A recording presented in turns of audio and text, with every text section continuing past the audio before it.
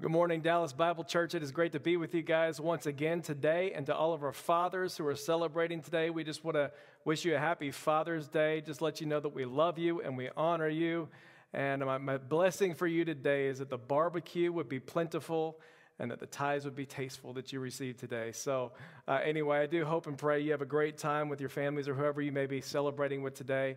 I also just want to acknowledge that for the people that this is a little bit more difficult day for you, we are in prayer for you, and we love you, and we are thinking about you today too. I've got a few announcements for us before we get into things today. The first off is that we are about to open up very, very soon. And so you've caught the memo. We're jumping into things here back in our building again on Sunday, July 5th. So we're only about 2 weeks away. Hope you're able to join us for that. And then we will be picking up shortly after that. So we do need you to go ahead and RSVP because we need to know who's coming, how many people we can have in this building and everything. So please go ahead and RSVP as soon as you can because spots will be limited that day. We can't pack it in like we typically do. You can go to dallasbible.org/together to go ahead and RSVP there. If you're willing to serve on any of those days in a greeting team or in a cleaning team, you can also reach out to us through that same link. We need to connect with you and help you get things going there. Next week, we are going to be doing 2 nights of prayer up here at the church. On Tuesday and Thursday night from 4 o'clock to 7 p.m., you can come and go as you please, but this is going to be another opportunity for you to come and have a prayer experience that we're calling it here in our church building. So we're going to have different prayer stations set up, a little bit different than last week, but we'll have some stations that you can go through, you can walk through as we pray, really for unity, for peace, for healing, for repentance in our country right now. As you well know that there is so much turmoil and there's so much pain that's going on. And so we need to be people who are there praying right now.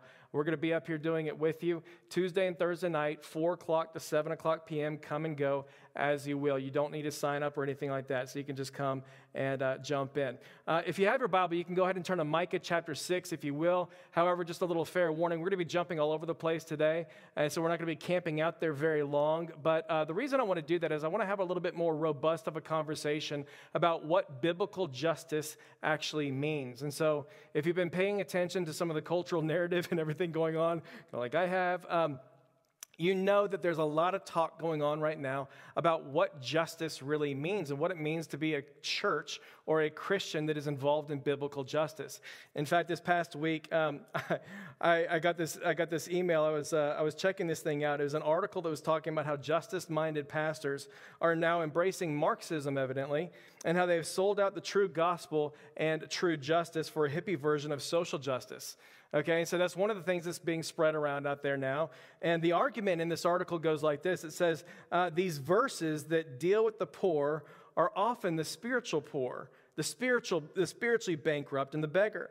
And so they, meaning these justice-minded pastors, probably self-included here, they want to take them and say that we need to give to the poor and help the poor, and they take a lot of scripture out of context in order to do it. There's not one verse in the New Testament that says believers in the New Testament church should allocate some of their already limited resources to the unsafe poor.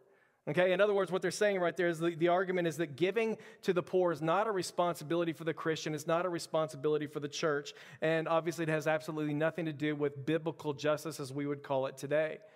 Meanwhile, you're going to turn on the news and you're going to see a number of riots, and you're going to see all kinds of violence and blowing up businesses and assaulting innocent people, and you're going to hear that it's done in the name of justice.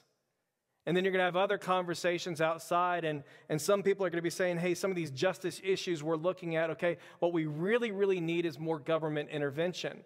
And other people are going to come and say, no, what we really, really need is for the government to withdraw and have no intervention, and then we're going to be able to accomplish justice a little bit more. Some people are saying, okay, no, it's not really about government, but it's really all about the church. And we need the church to rise up, and the church is going to be the vehicle for justice in the world. And so we need to be the ones that are building the shelters. We need to be the ones that are taking care of all of the poor and eradicating poverty and things like that, while others are saying, no, okay, what we really need to be doing is we need to hit the streets, and we need to pray, and we need to go out there and just share the gospel, and then that's how justice is going to be done. And so what are we talking about when we talk about this thing called biblical justice? Because like we mentioned it a few weeks back, and we saw this really, really difficult passage in Matthew 23 where Jesus gets angry. And he's calling out the hypocrisy in religious leaders at that time. And you remember why he does it. He says, I have this one thing against you. He says, you've forgotten the greater matters of the law. And you remember what these things are? He says, you guys have forgotten the greater matters of the law, things like justice and mercy and faithfulness. And then he continues on and he says, you should have continued with the latter and not neglected the former. In other words, you should have continued with faithfulness, church attendance, Bible study, prayer, fellowship, all the great spiritual disciplines that we engage in regularly. You should have continued with faithfulness, but not to the neglect of doing the hard work of justice.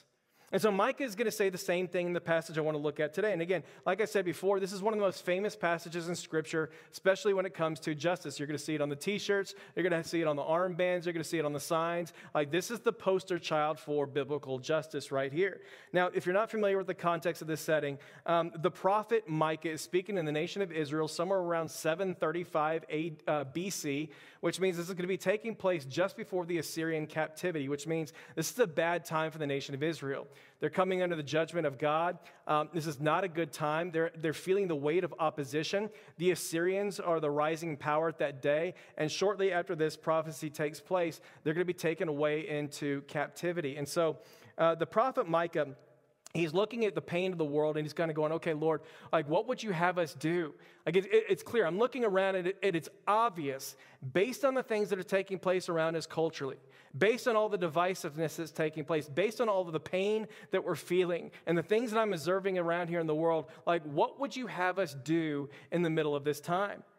And so he says to the Lord in verse 6, he says, okay, God, do you want us to come with burnt offerings and calves that are a year old? In other words, you want us to come with more sacrifices and ritualistic practice? And God's just like, no, that's not necessarily it. Verse 7, he just simply says, okay, do you want us to come with thousands of rams and 10,000 rivers of olive oil? And God just is silent on that. He's like, no, it's not about the money. I don't need your money. That's not the thing that I want. Do you want us to offer our firstborn? He gives us hypothetical. He's like, what do you want? You want us to give up our firstborn here? Is that what you want, Father? Is that what you want for the sin of my soul? You want us to sacrifice our children? He's like, no. Don't be that extreme. Don't be that far. And so the Father finally responds to Micah, and he says this in verse 8. He says, Micah, I've shown you, oh man, what's good. I've already told you the things that are good. Like, I've already revealed my will to you. I've already given you my law. I've already revealed my heart to the nation of Israel. We've been walking together for a really, really, really long time. And so he says, I've shown you, oh man, what is good. And I've shown you what you're supposed to do. Do justice, love mercy, and walk humbly with the Lord. And so we got to understand, church, when we're talking about doing the work of justice, we're talking about biblical justice here. We're not talking about vengeance. So it is always in the context of these things that are put together. We do justice, you love mercy, and then you walk humbly with the Lord. It's exactly what Jesus said right here. You've forgotten the greater matters of the law. Jesus is repeating this exact same thing. Justice and mercy and continuing with faithfulness. And so you never divorce one from the other. And so when we're talking about biblical justice today, you got to understand, we're not talking about vengeance, okay? We're not talking about an eye for an eye or anything like that. We're not talking about payback or repaying evil for evil. Jesus is abundantly clear about how he feels about paying back evil for evil. I mean, Jesus is going to say, love your enemies, right? Do good to those who persecute you. Bless those who curse you and pray for those who mistreat you. Paul's going to pick up on the same thing. He's going to say in Romans chapter 12, he's going to say, repay no one evil for evil, but pay attention. And he says, do what is honorable in the sight of everyone. If possible, so far as it depends upon you, live peaceably with all. And remember, vengeance is mine, says the Lord. In other words, I can take care of the vengeance. In other words, I know what you're feeling inside. Like the anger that you're feeling inside at the injustice in the world, all of that is legit. That is a holy and righteous anger, which I feel too as the Father. However, you need to understand that vengeance is mine, says the Lord. And so it's not about vengeance when we talk about biblical justice. And I want you to hear me that this applies when we're talking about blowing up abortion clinics, and this applies when we're talking about the riots that we see on TV today. Like, we don't, as believers, get to fight evil for evil, no matter how just the cause might be. I'll tell you one of the things that I've really admired in watching some of the things that have taken place over the past couple weeks, but I love the way that the churches have responded in this moment. Most notably, I've loved watching some of the different black churches in our areas rise up and do things so well. They've been leading the charge in this in so many different ways. But I'm thinking about Conway and Jada Edwards over at One Community Church, and I've told you before, I love going over to their church in July and worshiping with my brothers and sisters over there. But recently, they organized a protest over in Collin County, and they gathered about 120 to 140 different churches over there in Collin County to go to the courthouse and to prayerfully and peacefully protest what was going on in our country, the racism that continues to exist. And so they're out there and they're protesting. He comes back and they're having an interview with a number of different pastors and everything. And one of the guys asked him, he says, okay, Conway, so why did you decide to organize a different rally or different protest than any of the other protests that were taking place all around the city at any given day? And he goes, well, that part's simple. He goes, Christians do it differently. Christians protest and Christians pursue justice in a completely different manner. He's like, that's the simple thing. Like, we do things differently. We go and we speak about the injustice at hand. We absolutely call for change. Then we ask God to move supernaturally and then also through the hands and feet of the church, but we do it all peacefully. And so Christians do things differently. By the way, church, like this is exactly how Martin Luther King Jr. did it back in the day. Like back in the day, they would have special trainings for pastors, for protest leaders, and for different churches that were marching for civil rights. And they would prepare for the evil that they were about to engage that day so that they would be ready to respond with peace. I mean, that's what they did. I've got some pictures over here. You can take a peek at these things. But like they did this and they practiced being antagonized by hateful, evil people. They practiced this thing. They knew what they were doing, right? Like they knew that they were going to go out there and they're going to be provoked. They knew that there was going to be a fight, that people were not going to like what they were marching for. They knew that they were fighting against legitimate evil in the world at that time. And they knew that they were justified in their anger. But here's what they also knew that biblical justice, it demands a different way. And so King Solomon is going to say this about justice, and I love this statement because initially it's not going to make a whole lot of sense. But here's what Solomon says in Proverbs chapter 28. He's going to say, evil men, they don't understand justice, but those who seek the Lord, they understand it fully.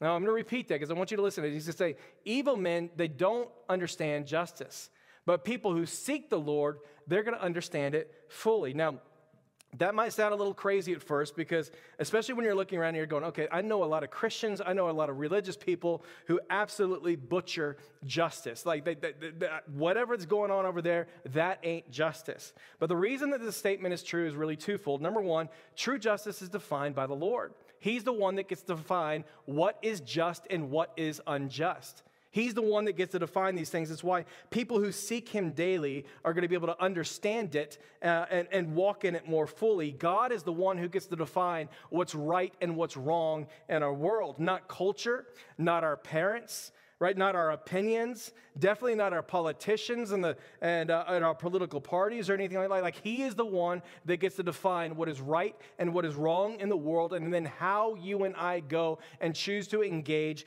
that injustice. Like he is the one who spoke the world into existence. He is the one who numbered the hairs upon my head. He is the very definition of love, and so he alone gets to define what is right and wrong, and he alone gets to tell us what we need to do in pursuit of his definition of what is right.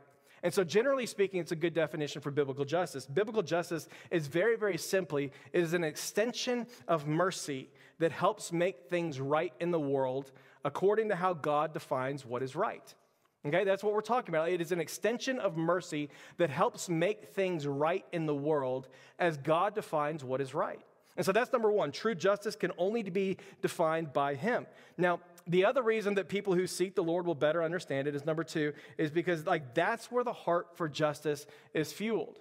People who seek the Lord have a heart that is fueled by a God who is just and holy God, and his justice, which is inherent in his nature, will fuel this fire inside of us as we seek him and as we are in intimate relationship with him, and that will fuel and spark this fire inside of us to go and to be agents of justice. In other words, like as you and I draw near to him, and as you and I seek him on a regular basis, your heart will eventually become his heart.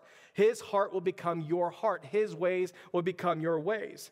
It's in John 14:21 when Jesus says, whoever has my commands and keeps them, he's the one who actually loves me. He who loves me will be loved by my Father, and I too will love him, and I will disclose myself to him. That's what he's saying right there. This is how it works.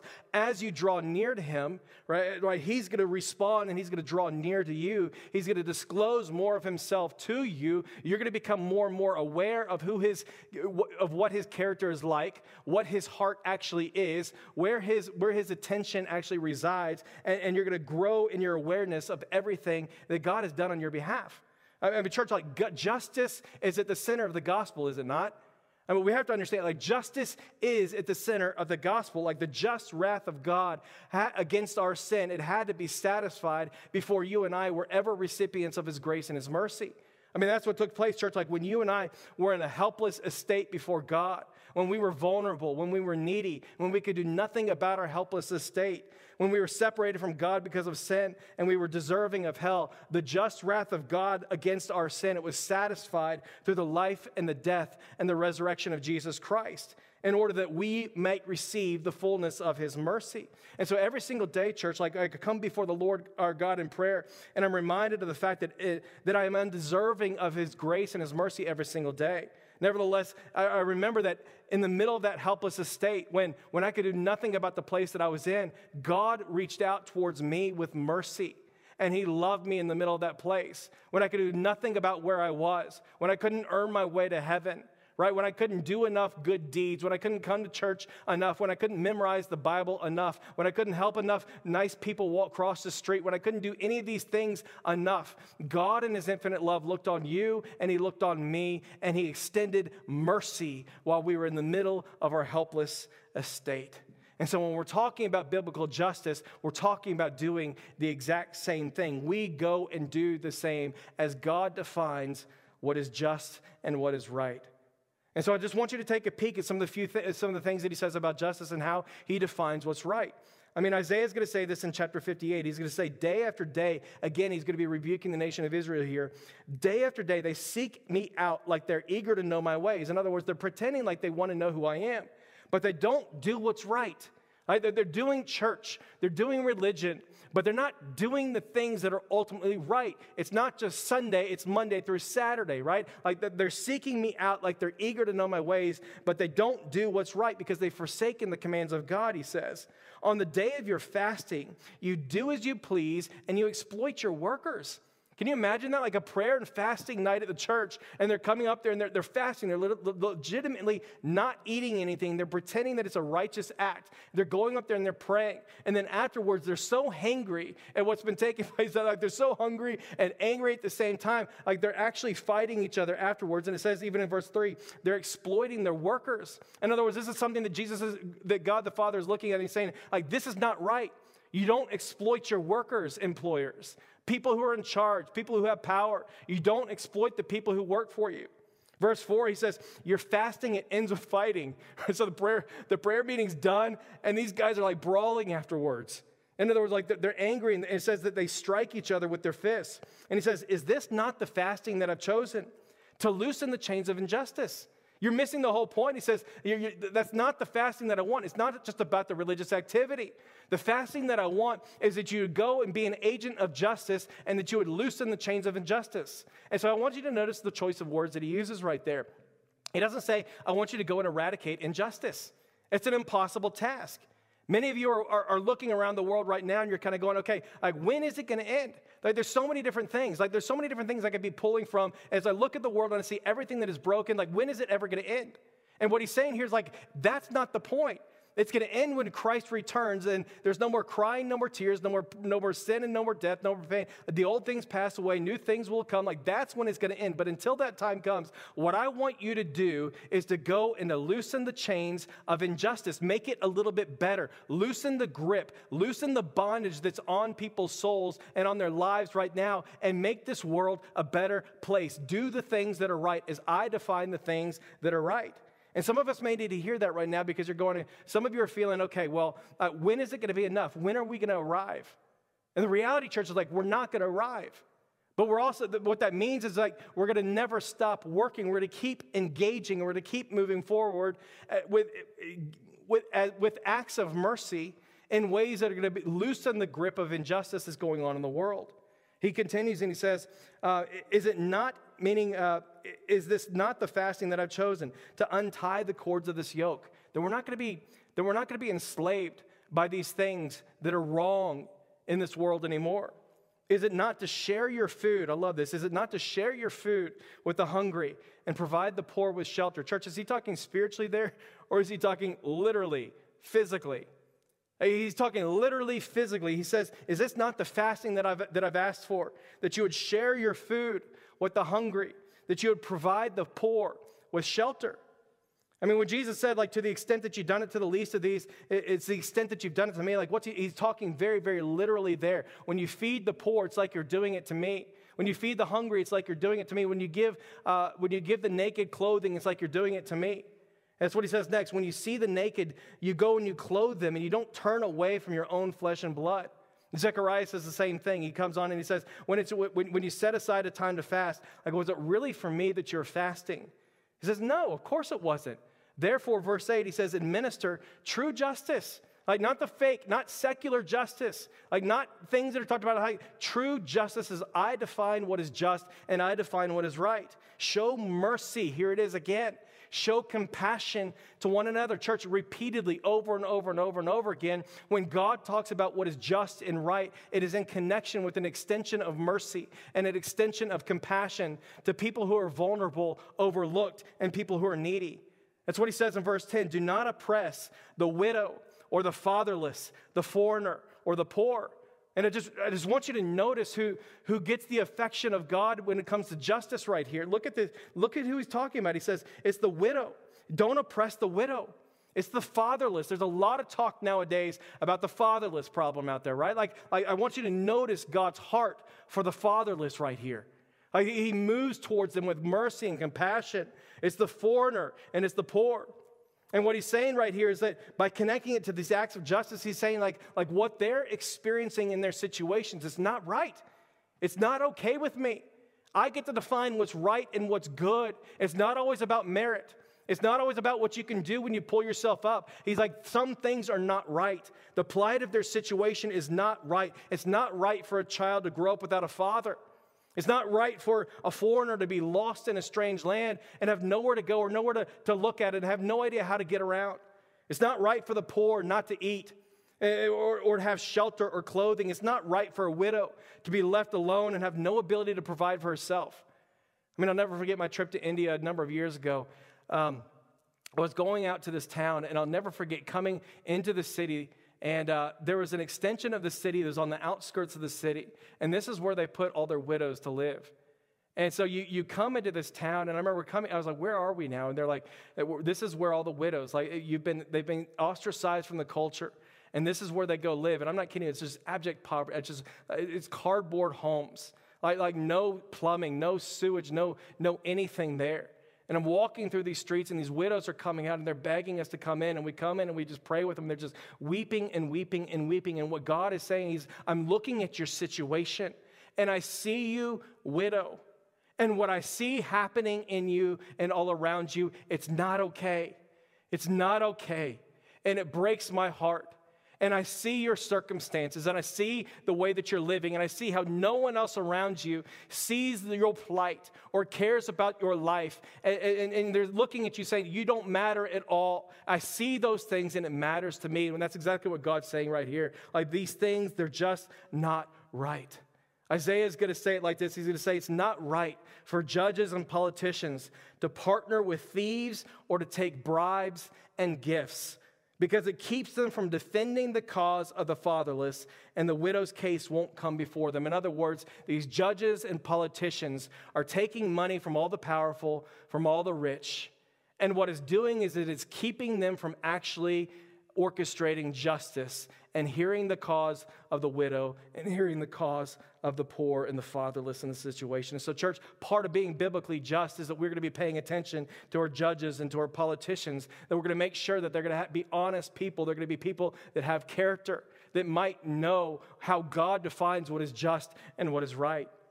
I mean, in fact, a few verses earlier, he's going to say, in fact, it's actually so bad in the nation of Israel. This is Isaiah chapter 1, verse 15. I want you to see what he says right here. He's going to say, when you spread out your hands in prayer, Like, I actually hide my eyes from you, even when you offer many prayers. He says, I'm not listening to you. Why? It's because they're not doing the work of justice. They're not prioritizing justice. They're not prioritizing character at the highest level over here. They're not prioritizing men and women who are going to be able to look and discern what God says is right going on in a situation or in a church or even in interpersonal relationships. They're showing favoritism to one another. A wealthy person comes into the church and they're saying hi to that person, and they're ignoring the impoverished one over here who comes in the other door. And what he's saying is, like, you're gathering for these prayer meetings, but I'm not going to listen to you. He actually says that, verse 15, I'm not listening. I hide my eyes from you because you're not concerned with justice. You're not concerned with justice. And so here's what he says in verse 16. He says, wash, make yourselves clean. In other words, repent.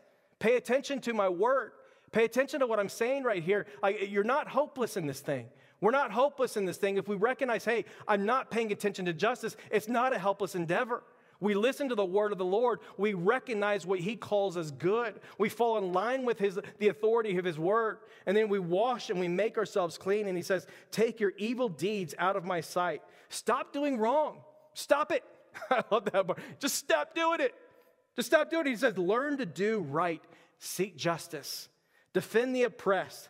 Take up the cause of the fatherless and plead the case of the widow. Psalm 68:5, I love this one. He's going to say, I'm a father to the fatherless, and I'm a companion to the widow. In other words, what he's saying here is, this isn't just a hobby to me. This isn't just something that I'm passionate. It's not just a hashtag that I liked on Instagram or Twitter or something like that. It's not just a cause. I want to jump a bit. Like, this is who I am. And what I love about some of these verses we're going to look at here is like God the Father is identifying himself with the plight of the needy. Kind of like on Instagram in my biography where I say, like, this is who I am. I am a Christ follower first and foremost. I'm a husband to Kat. I'm a father to Caleb. I'm a son and daughter of Bev and Jim Armstrong. I'm an Aggie class of 2002, and I'm a diehard fan of the Florida Gators. Like, that's who I am. That's my biography right there. That's who I identify with. And what God the Father is saying right here, that's like, this is who I am. You want to know who I am? You want to know who God is, church? He is a father to the fatherless, and he is a companion to the widow. Some of you widows are at home right now, and you've been locked in because of the COVID thing going on right now, and you need to understand that he is with you, and he is a companion to the widow. It's not a hobby of his. It's not just a little thing he likes to attach himself to. This is core to who he actually is. On a day like Father's Day, some of you need to hear, that's who our God is. You may not have your father around today, but he is a father to the fatherless. He is with you in your pain. He may have been absent. He may have been good, but your heavenly Father is not absent. He is always with you. He'll never leave you nor forsake you. He is perfectly holy. He is perfectly just. He's gone ahead to prepare a place for you in heaven, and he will be with you in the middle of the season. Church, like, that's who our God is. Like, it's not an afterthought, right? It's not a footnote at the end of the sentence. It's core to his DNA. This is his heart. It's why the overlooked and the oppressed, the vulnerable, the poor and the needy, it's why they get so much of his affection. Church, can you just see how crazy of an idea this is? Proverbs is going to say, if you insult the poor, you insult the Lord. Like, you insult the homeless guy on the corner of the street, you're insulting God. Like, that's how personal he takes it. He's going to say, if you give to the poor, you're giving to the Lord. Like, that's how crazy this is, that the God of the universe is identifying with the plight of the needy. Church, like every other gospel, every other culture in the world, like the gods identify with the people who are in power. It's just what you do. To go against the people in power is to go against those gods. And it's just not what the God of the Bible does.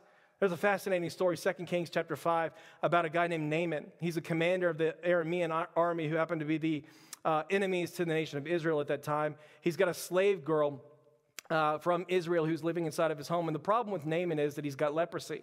And so he's suffering mightily. And the beauty of this story is that this Israelite slave girl has an incredible amount of compassion and mercy for her oppressive owner, who happens to be the enemy who oppresses her all the time.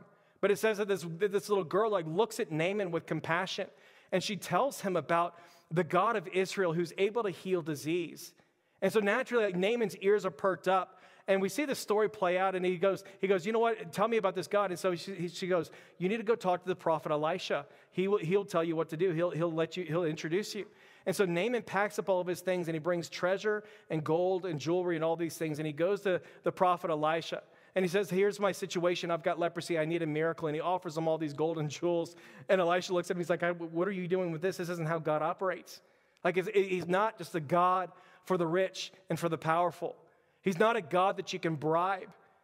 I mean, the beauty of this God is you already have his ear by virtue of being made in his image. Like, that's who he is. I'm a father to the fatherless, and I'm a companion to the widow. That's who our God is. So he already cares. You don't have to bribe him with things. It doesn't matter about the things that you've done.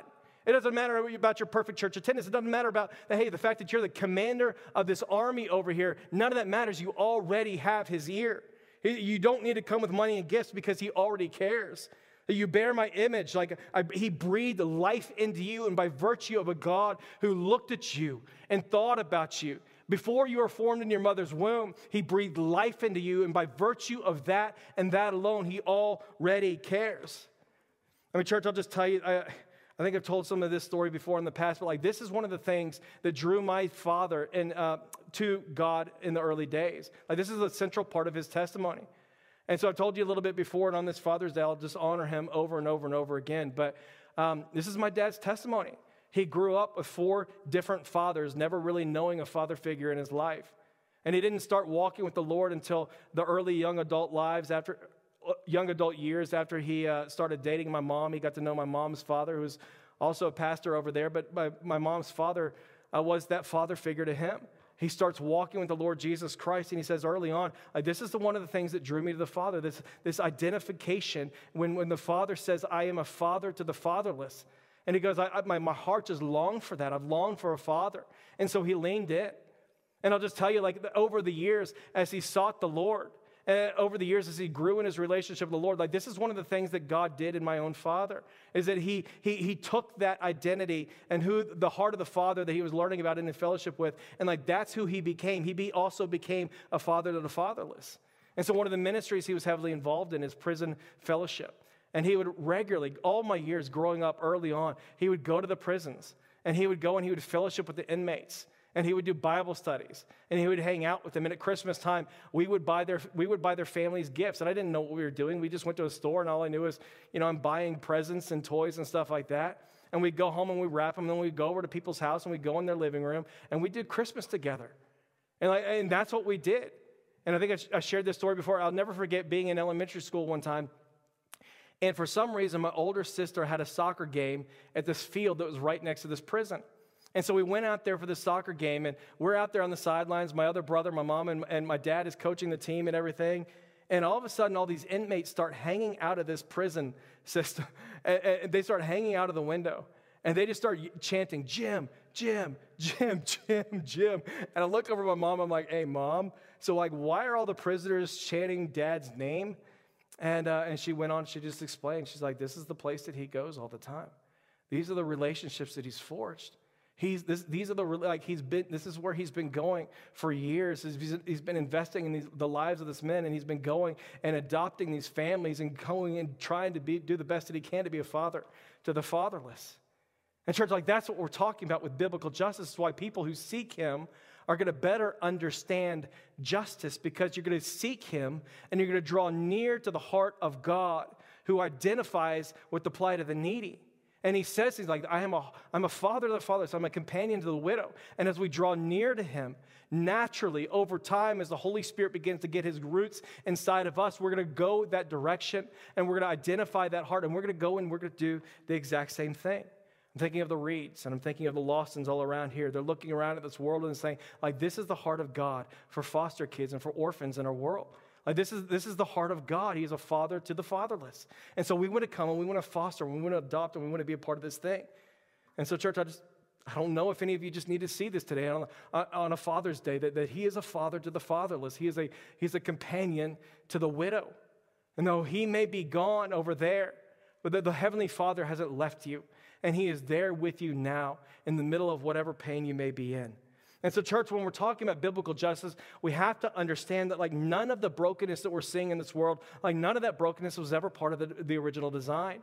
Like when we're looking and saying, okay, what do you define as right? What do you define as wrong? Like none of the brokenness in the world was ever part of the original design. It was perfect in the beginning. It's going to be perfect in the end. And in the in-between time, we work and do the hard work of justice to accomplish the things that God's always wanted in the beginning. Church, back in the beginning, everything was good. There was no such thing as pain or death or sickness or disease. There was no poverty or shame or racism or abuse. There was no such thing as, there was only perfect harmony and perfect fellowship with God. But sin comes into this entire picture and it ruins absolutely everything. In church, like this is the main thing that God, as he looks into the world, he says, this is the main thing that's wrong with the entire world. It's why the first thing we see Adam and Eve do, like they hide when God comes looking for them in the garden. They hide in shame. They're naked and they're exposed, and for the first time ever, they're aware of the fact that, hey, holy can have absolutely nothing to do with unholy. This holy God that I've experienced fellowship with can have nothing to do with the sin that's in my life right now. And so they hide. Verse 16, he starts to tell them about all the fallout of the sin. And he's speaking to Eve, and he says, I'm going to make your pains great in childbearing. It's going to be very severe. With painful labor, you'll give birth to your children. Your desire is going to be for your husband, but he's going to rule over you. To Adam, he says, you listen to your wife. Cursed is the ground because of you. Through painful toil, you're going to eat food from it all the days of your life. It's going to produce thorns and thistles. You'll eat from the plants of the field. By the sweat of your brow, you will eat your food until you return to the ground, since from it you are taken, from dust you are, and to dust you will return. And here it is, church. Everything that we read in this chapter as sin breaks into the good creation which God made in the very beginning. Like none of it is how it was supposed to be. None of it's right and good as God defines right and good. We were supposed to be co-equal image bearers of God, and now we're talking about things like abuse and assault in the home. I mean, it was supposed to be about blessing and bliss, and now we're talking about pain and poverty all over the place. It was supposed to be this garden that was full of provision, no one going hungry, like no one needing or lacking anything. And now all of a sudden we're talking about homelessness and joblessness and a crashing economy and a ground that simply does not want to be worked. But church, like everything's broken because of sin. And this is the main thing. This is what God says is wrong with the world. Like vertically with the Father, our sin, his brokenness, like we've all sinned and fallen short of the glory of God. And the wages of our sin is death. And so we are separated from God and we are deserving of hell because holy can have absolutely nothing to do with holy. And so one of the first things that breaks is this vertical relationship with the Father. But horizontally, church, like everything else breaks as well. There's anger and hostility between one another. Racism and abuse, selfishness and indifference toward the plight of another. Physically, church, like our bodies are eventually going to give. We don't get better with age. Our bodies don't get better with age. Emotionally, there's fear and there's anxiety and there's jealousy and there's anger and shame. And so we look at everything that's broken and we praise God that God in his infinite love, he looked on you and me who are vulnerable and needy and voiceless and can do nothing about our situation, and he extended mercy to us. Church, this is the gospel of Jesus Christ. I mean, back in the garden, like, there was already a plan. As soon as sin enters the picture, like he looks at Satan and he says, I'm going to put enmity between you and this woman over here and between your offspring and hers. And then he narrows it down a little bit and he starts talking about this great cosmic battle that's going to take place in the future between Satan and one of Eve's descendants. And he's going to say, yeah, you're going to strike his heel, but he, meaning Jesus, is going to crush your head.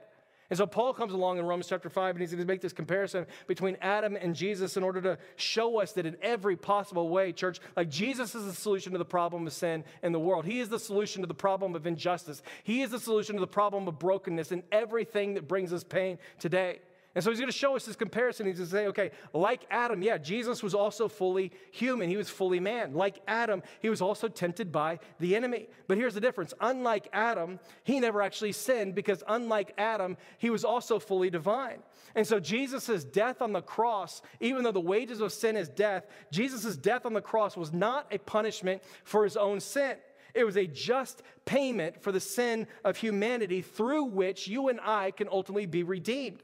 And so Paul's going to put it like this. He's going to say, just as one sin resulted in condemnation for all, so also one act of righteousness resulted in justification, a judgment, justification, and life for everyone who believes. In other words, like when Adam ate from the tree and brought in death, Jesus died on a tree that you and I may have life. When Jesus was hanging on the cross and he was absorbing the worst of Satan's sting, if you will, at the exact same time, he was also crushing Satan's head, and he was beginning to undo everything that sin destroyed, partially right now and then fully still future. And so that's what we see Jesus do all throughout his life and ministry. Matthew chapter 11, people are wondering, okay, who are you, Jesus? We know you're doing some incredible things, but like, who are you? Are you the promised Messiah? Are you the Son of God? And Jesus says to him, he says, go back and report to John what you've heard and seen. The blind receive sight. The lame walk. Those who have leprosy, they are cleansed. The deaf hear. The dead are raised. And the good news is proclaimed to the poor. In other words, he's looking around and he's just going like, it's not right that these people are sick. It's not okay that they're blind, that they're deaf, that they're lame. Like, I see what's going on, and it matters. And so I have power. I want to come in, and I want to bring healing to the middle of this situation. Like, it's not right that these things are taking place. Like, they're image bearers of God. Like, I breathe life into them when they're in their mother's womb. Church, like, it's always, always, always about the Imago Dei. The fact that every single man, woman, and child has been given inherent dignity, value, and honor as such an image bearer of God. It's what it's all about. He's looking around and saying, these are image bearers of God. They're valuable to me. I care about their plight. I care about the problems, the brokenness that's come in. And I want to do something about this. Church, like, it's always about the Imago. But church, this is why we fight for the unborn. This is why we fight for the unborn. They're human beings that are made in the image of God. Church, every single year, over 850,000 babies are aborted, right? Image bearers of God. Jeremiah is going to say, before I formed you in the womb, I knew you. Before you were born, I consecrated you and I set you out. In other words, like, you are a human, you are divine, you were an image bearer of God while in the womb, right? He's going to say, he numbered the very hairs on your head. You are fearfully and wonderfully made. Church, it's not a choice. This is a human life. We're talking about the Imago Dei.